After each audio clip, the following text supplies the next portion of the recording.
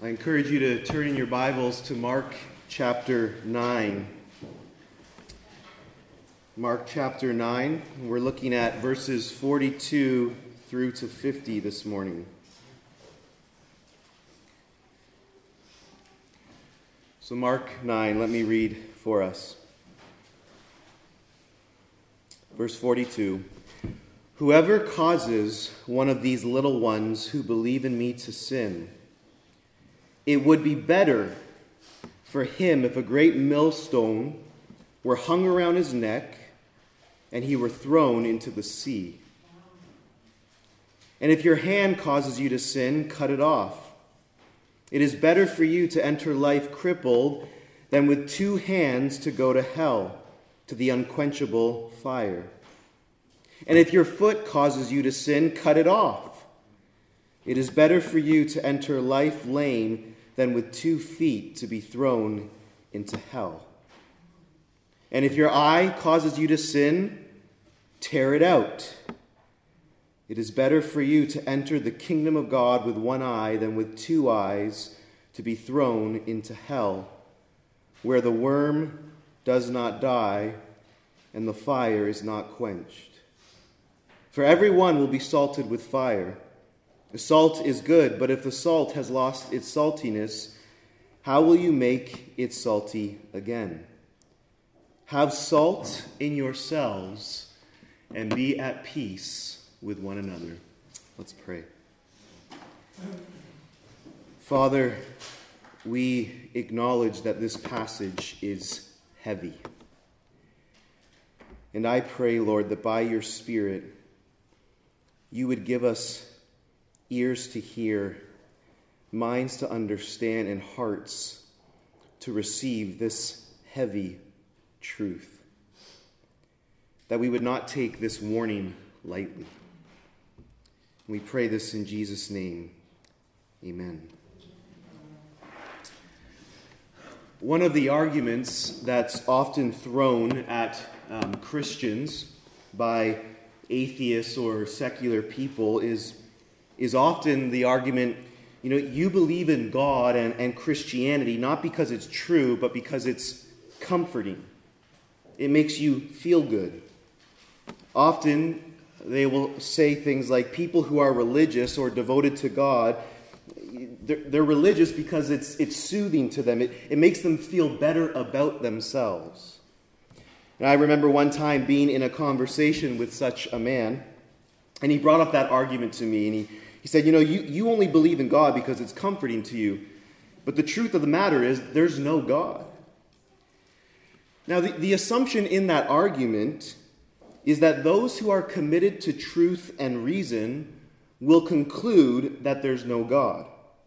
Whereas those who are looking for comfort, looking to feel better about themselves, will believe there's a God despite the evidence. Now, little to his surprise, I turned the argument on him. And I said, you don't believe in God because it's comforting to you. It's comforting to believe that when you die, you will not have to give an account to a holy, righteous God for the decisions you have made. It's way more comforting to believe in non-existence after you die than to believe there's an eternal judge that you will give an account to. See, when Hitler committed suicide, do you think it was more comforting to Hitler to believe that after he died, he would simply experience non-existence, or that he would stand before a holy God and give an account for the crimes he committed against humanity? Which is more comforting? See, those who tend to make that kind of argument most likely haven't read much of the Bible. Because there's a lot in the Bible that is not comforting. And definitely the passage here in Mark 9, 42 to 50.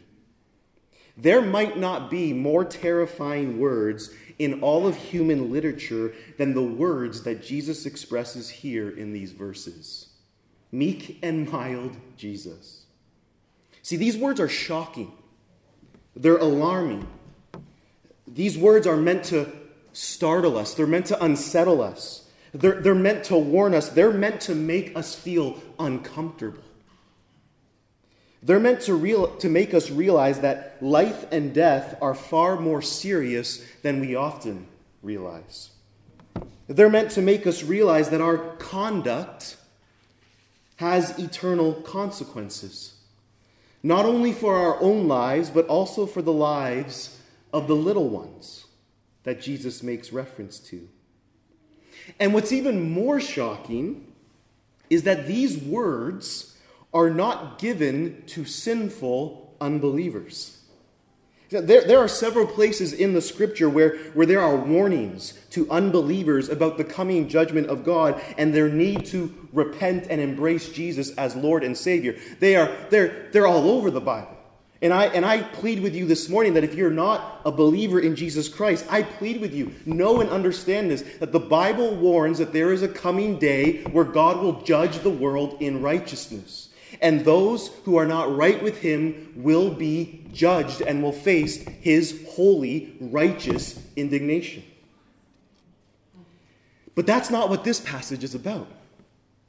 See, if you look at this passage, if you look at the context of this passage, these words from Jesus are actually a warning to people who are in some form spiritual leaders in his kingdom. He's talking to his 12.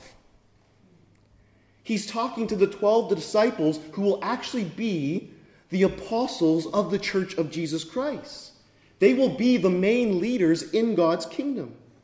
Remember, this is an ongoing conversation from verse 33 to 50 that Jesus is having with his disciples because of their wrong thinking and their sinful behavior. In verse 33 to 37, the disciples had been arguing about who is the greatest. They were consumed with the sin of ambition. And then in verse 38 to 40, they now think they're the gatekeepers of who can be doing mighty works in Jesus' name. And so immediately before these words, here in verses 42 to 50, you have the disciples arguing about who's the greatest in the kingdom of God. Then you have them thinking that they're the gatekeepers to who can be in the kingdom and serve in the kingdom. And now after hearing Jesus' alarming words, they're probably wondering whether or not they'll even be included in the kingdom of God. See, Jesus is giving an alarming warning to spiritual leaders in his kingdom. And I don't think this solely applies to the apostles or to preachers or to pastors. It definitely includes them, but I think it's more expansive than just them. I think Jesus is speaking of anyone who has some kind of spiritual influence and authority. Fathers and moms, mentors, deacons and elders, theologians, Christian authors, mature Christians who have influence in other Christians' lives, whether that be 3 people or 5,000 people. And some of us might not be spiritual leaders right now, but we might be in the future, and therefore we need to heed these words. Now here's the reality. Often when preachers preach a passage like this, they'll be faithful to the text, but often they'll lighten it in some way. Or they'll want to make sure that their members leave here feeling comfort rather than discomfort. But I don't think that should be the goal. See, I think we are meant to feel exactly what the disciples would have felt when they heard this from Jesus. Which means, I think, that each of us should be leaving here this morning feeling a little uncomfortable. That we would examine our lives to see that we are truly walking in the truth. And so the first point for this morning is this. Don't be the reason or cause for one of Jesus' little ones to fall away, or else beware. That's what he says in verse 42. Whoever causes one of these little ones who believe in me to sin, it would be better for him if a great millstone were hung around his neck and he were thrown into the sea. See, Jesus alludes to the fact that there are two major consequences to sin here in verse 42. The first is our sin can be the cause for Jesus' little ones to fall away from him. That word sin there in verse 42, in the Greek, it carries with it the idea of stumble and fall away. In other words, we can, by our sinful actions, cause Jesus' little ones who believe in him to fall away from him. Now, if that doesn't alarm you, I don't know what will. When Jesus speaks of little ones here, he's not just referring to children. He's referring to those who believe in him, who would probably be newer Christians, probably a little more vulnerable and weaker Christians. It definitely includes children who believe in him. There's a reason why he takes a child in the midst of them and talks about receiving such a child. But here's the point. Our sins have consequences not just for ourselves, but for Jesus' little ones. I, as the pastor of this church, have the potential to be the cause for some of you to fall away from Jesus because of my sinful actions. What kinds of sin is Jesus referring to that can be the cause of his little ones being harmed? Well, the immediate context would inform us that Jesus is referring to two things in particular. The sin of selfish ambition, right? The disciples are all about being the greatest. The sin of self-glory and self-exaltation. How many religious leaders have used God's word and twisted God's word in order to achieve vain glory, and in so doing have destroyed many lives, have led many of Jesus' little ones astray? Or how about worse? How many men have there been who have faithfully preached God's word, but with the motive for vainglory, and have led his little ones astray? But the immediate context also tells us that he's not only referring to selfish ambition, but also the sin of censoriousness. That is, the inclination to judge others severely, to be hypercritical, always fault-finding, always on the lookout to condemn any kind of falsehood. I think that's what Jesus is alluding to in verses 38 to 40. The disciples are being critical of a man casting out demons in Jesus' name because this man doesn't follow them. They think they're the gatekeepers to Christ's kingdom. And there are a lot of Christian leaders who think that their primary responsibility is to go after everyone who remotely might undermine Christian orthodoxy.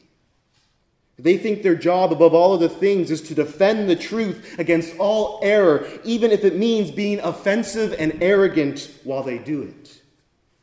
And don't get me wrong, there are times where we need to defend the truth, where there are wolves seeking to devour God's sheep.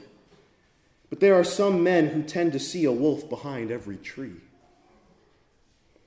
That should never be where a pastor or Christian leader spends all their energy and effort.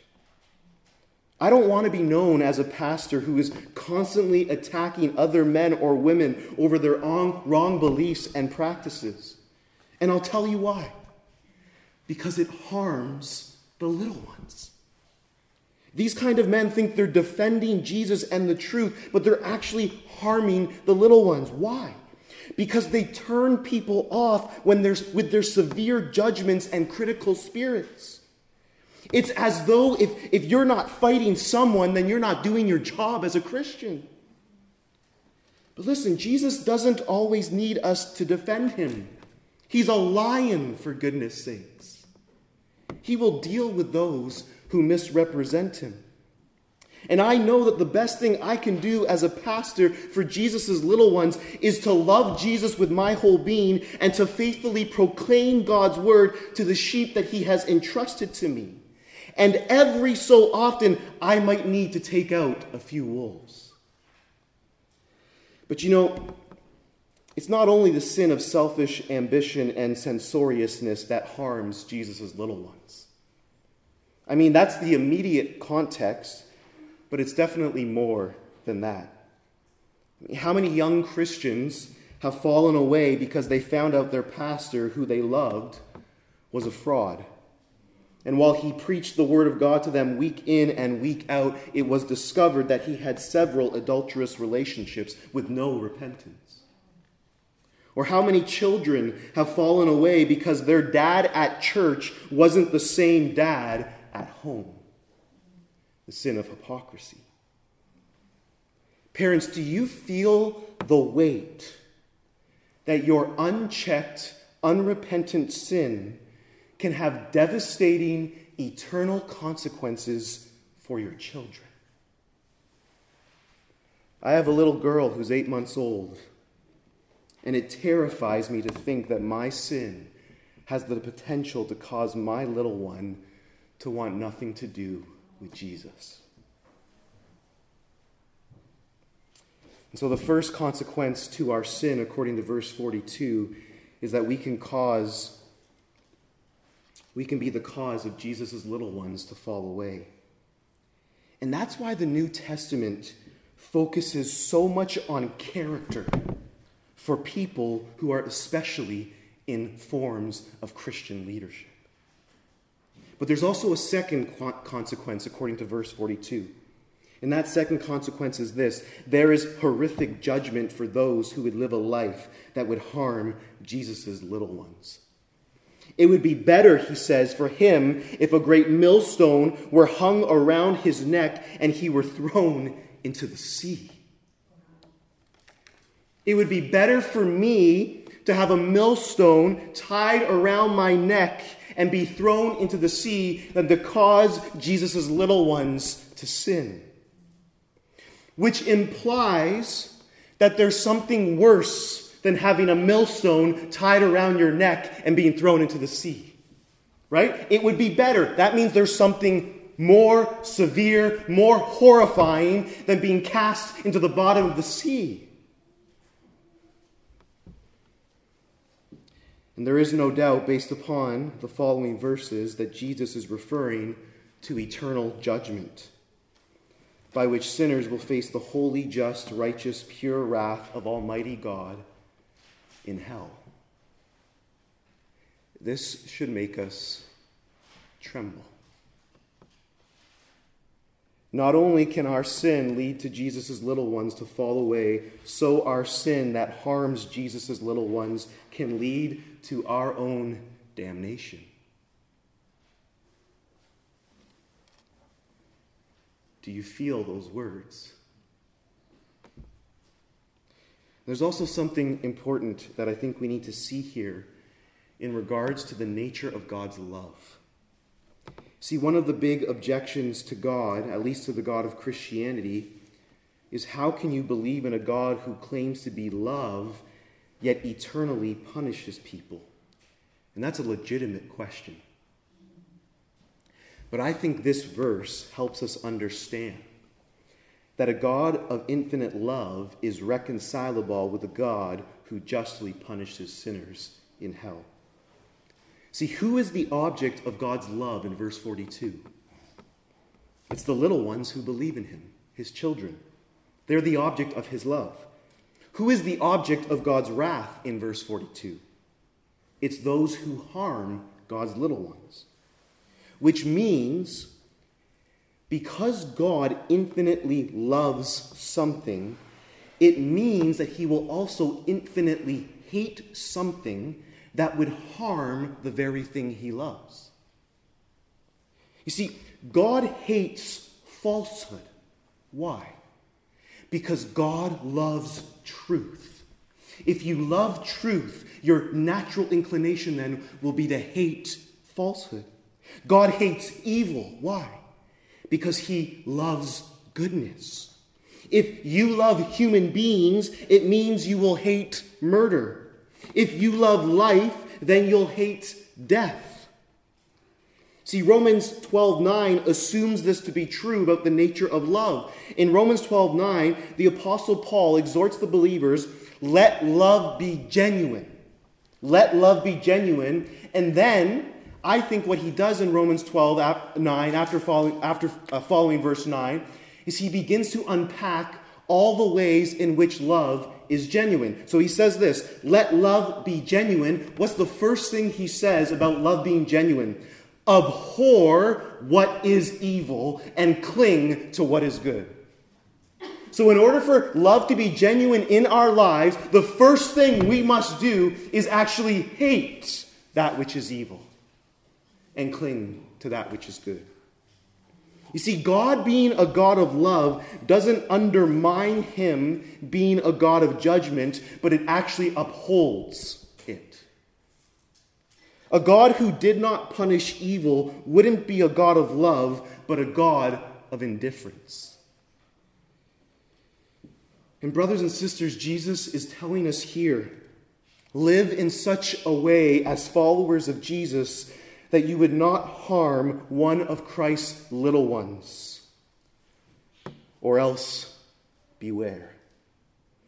Second point, be vigilant in killing sin in your own life. That's what Jesus alludes to in verses 43 to 48. And if your hand causes you to sin, cut it off. It is better for you to enter life crippled than with 2 hands to go to hell, to the unquenchable fire. And if your foot causes you to sin, cut it off. It is better for you to enter life lame than with 2 feet to be thrown into hell. And if your eye causes you to sin, tear it out. It is better for you to enter the kingdom of God with 1 eye than with 2 eyes to be thrown into hell, where their worm does not die and the fire is not quenched.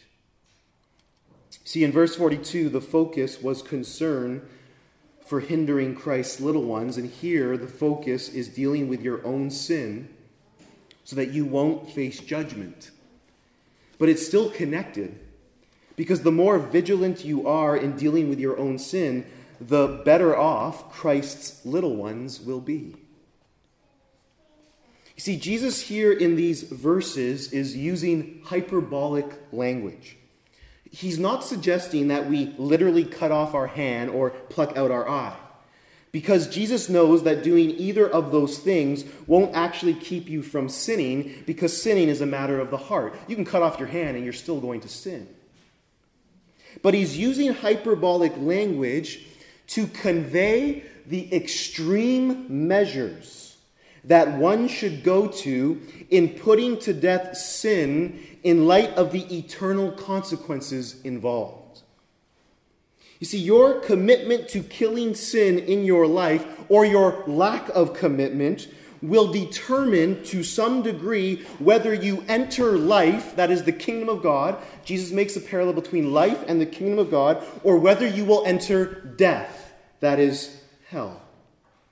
And no, I'm not here speaking of works righteousness, that somehow if you pluck out your eye or you cut off your hand, that's the way to find favor with God. That's not what I'm suggesting. What I am suggesting, though, is this, that someone who has truly believed upon Jesus, who has truly been saved by the mercy of God, he will be devoted to killing sin in his or her life. You see, Jesus is conveying the seriousness and weightiness of making peace with sin in your life. And so he takes 3 different parts of the body and tells us what to do with them if they cause us to sin. He uses the hand, the foot, and the eye, and in each case he argues that it's better for you to rid yourself of those parts, amputation, and to enter life, the kingdom of God, than to enter hell having those parts intact. And notice that 4 times he uses the language, it is better. Right? Verse 42, it would be better. Verse 43, it is better. Verse 45, it is better. Verse 47, it is better. It would be better for you and I to be maimed and enter life than to face the horrors of hell, which Jesus describes as an unquenchable fire where the worm does not die, which is a reference to the last verse in Isaiah 66, verse 24. See, these metaphors that Jesus uses for hell, like weeping and gnashing of teeth or utter darkness or unquenchable fire, they're meant to capture a horrific reality. And he's using these powerful images to give us reason to not want to go there. Now, I realize some of you might say, Peter, this is fear-mongering. You're trying to scare us into obedience to Jesus. Yes, I am. There's a reason to be afraid. Let me give you this illustration. Let's say all of us, the Alfredos, decided to pay for all of us to go to Cuba on vacation with them. And we're on the beautiful beaches in Cuba, though they're not as beautiful as the Philippines. But let's say we're on the beaches in Cuba, and I'm an expert in tsunamiology. All right? Tsunamis. I know that's not a word, but... And I notice that a tsunami's coming. And I start to tell you, friends, a tsunami is coming, get off the beach. What am I doing there? I'm trying to scare you. I'm trying to warn you that there is a tsunami coming down at you at over 1,000 kilometers an hour, and if you don't get off this beach, you're done. Now, there are several motives, reasons to leave the beach.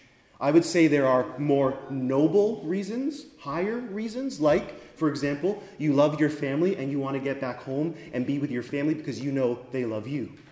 The other noble reason is you love to live. You love life, and so you want to keep living. And so that's a noble reason. Or you want to see your friends, or you have a good job, or whatever it may be. But there's also another reason, another motive that might not be as noble, but it's a legitimate reason. That is this: you're terrified for your life, and so you flee the beach because a tsunami is coming. The Bible gives several reasons for why we ought to believe and follow Jesus. The highest of all is this: he is simply worthy of it. But one of the reasons we are called to follow or flee to Jesus is because he is the only one who can rescue us from the holy wrath of God. And there is a legitimate reason to run to the one who can save you from that tsunami. But here's the main point. A disciple of Jesus understands the weightiness of their sin and is vigilant and determined by the Spirit of God to never make peace with sin in their life, but to wage war against it. To take extreme measures, to do whatever is necessary in order for you to do away with sin and live a life of holiness. See, a disciple of Jesus will spend his life or her life in going to war against their own sin. There is an all-out offensive attack against anything and everything that would hinder the glory of Jesus in your life or hinder those who are little ones in your life. You see, brothers and sisters, there's a violent mean streak to Christianity. A violence not against others, but towards the sinful self. You see, this is not the language of comfort, but an all-out hostility and rage toward anything that has the potential to damn your soul.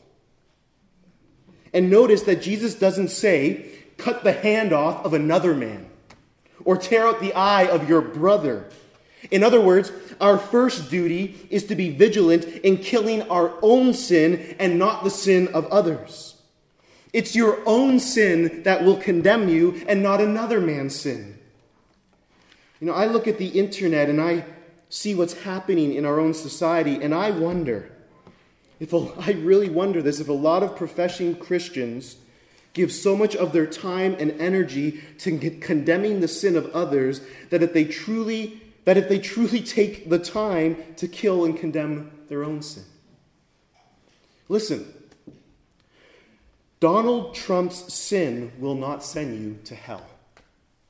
Joe Biden's sin will not send you to hell. Justin Trudeau's sin will not send you to hell. It's your own sin that will send you to hell. And I'm not suggesting that we not be engaged and have opinions and be informed. I'm not suggesting that we don't be active in standing against evil and injustice. In fact, we need to stand against evil and injustice. But, do you have the same vitriol and hostility towards your own sin that you do for others? Does your own sin enrage you as the sin of public figures do? Do you invest the same amount of time in killing your own sin that you do in condemning and calling out the sin of others? You know, if we'd be as hostile towards our own sin as we are often towards unorthodoxy or false doctrine, we'd probably be a lot holier than we are. And I'm not saying we don't care about right doctrine, but the focus in this text is how you live. Will you be devoted to killing sin in your own life in order that you enter life and not hell, and not cause the little ones to fall away? See, a true disciple of Jesus will sin. We all do. We will all continue to struggle with sin on this side of the grave, but a true disciple of Jesus will never make peace with sin. Every day we wake up, brothers and sisters, and there is a war before us. We're called to kill anything in our lives that would devalue the glory of Jesus and the well-being of others. As John Owen said, be killing sin, or sin will be killing you. Be vigilant in killing sin in your life. Thirdly, while you are killing sin in your life, know that God is committed to purifying you through fire. Therefore, have salt in yourselves. And that's what I think Jesus is speaking about in verse 49 to 50. For everyone will be salted with fire. Salt is good, but if the salt has lost its saltiness, how will you make it salty again? Have salt in yourselves and be at peace with one another. See, we have a responsibility to wage war against sin in our lives, but God has not abandoned us to this task. He's also waging war against sin in our lives. That's what I think is being conveyed in verse 49, where he says, everyone will be salted with fire.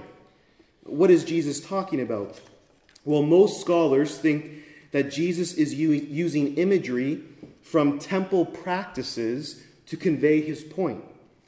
In the Old Testament, sacrifices would be offered in the temple, and the sacrifices would be burned, and they would be salted. And the idea here is that we're the sacrifice that will be salted with fire, not to destroy us, but to purify us.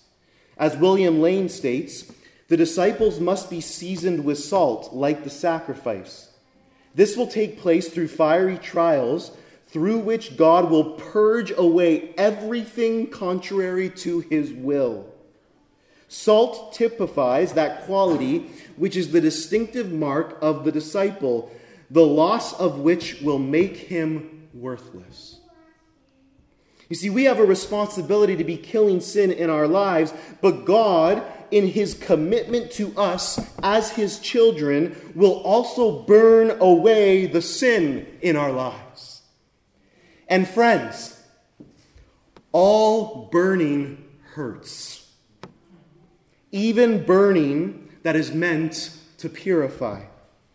See, in order for us to be used in his kingdom for good and not to harm the little ones, God will allow us to experience forms of affliction in order to purge away anything that would keep you from becoming more like Jesus and would keep you from harming his little ones.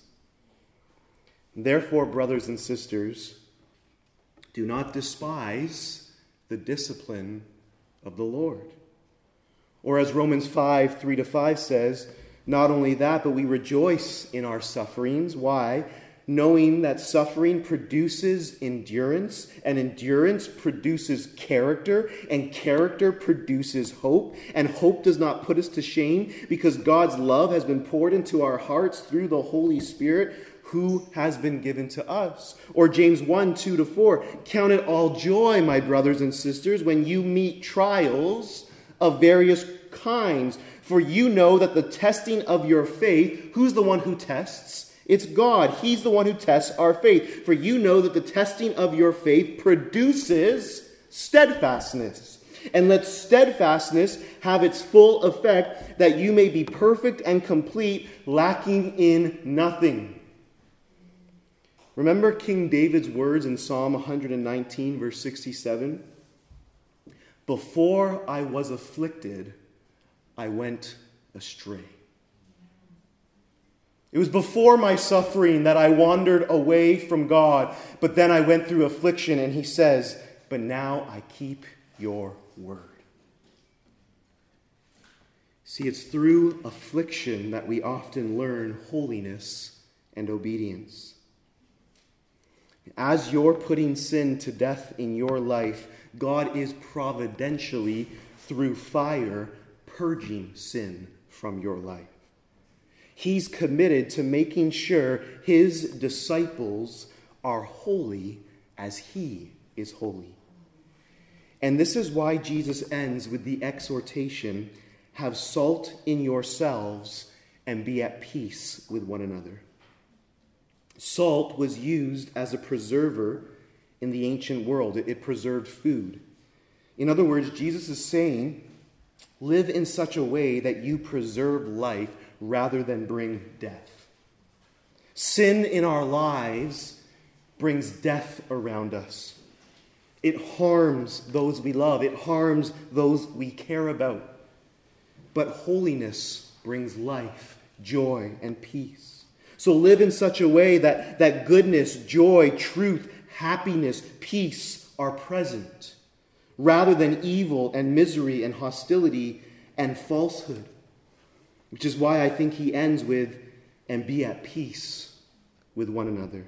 You see, if we as Christians are always fighting amongst ourselves, how will we ever be the salt that God intended for us to be? Isn't it interesting that this whole conversation began with the disciples arguing about who is the greatest? And the conversation now ends with Jesus telling them to be at peace with one another. See, friends, our being at peace with one another impacts whether or not we are the salt of the world. And maybe we're not arguing about who's the greatest. Maybe we're arguing about other things that could damage our saltiness and our peace. And I simply ask this. Is that thing that we're arguing about, is it worth it to lose our saltiness and the peace we have with one another in Jesus? Is it worth it? And I don't know what that is, but it could be several different things. But Jesus says, brothers and sisters, be at peace with one another. Be salt. Have salt in yourselves. See, brothers and sisters, we have a war to wage, but know that God is also waging a war. He is committed to purifying you through fire. Therefore, have salt in yourselves, beloved. Let's pray.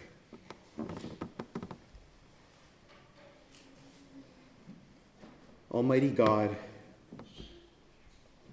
I simply ask that you would help us to feel the weightiness of these words, and that by your Spirit we would be all the more vigilant in pursuing lives of holiness for the glory of Christ and for the good of Jesus' little ones. We pray this in Christ's name. Amen.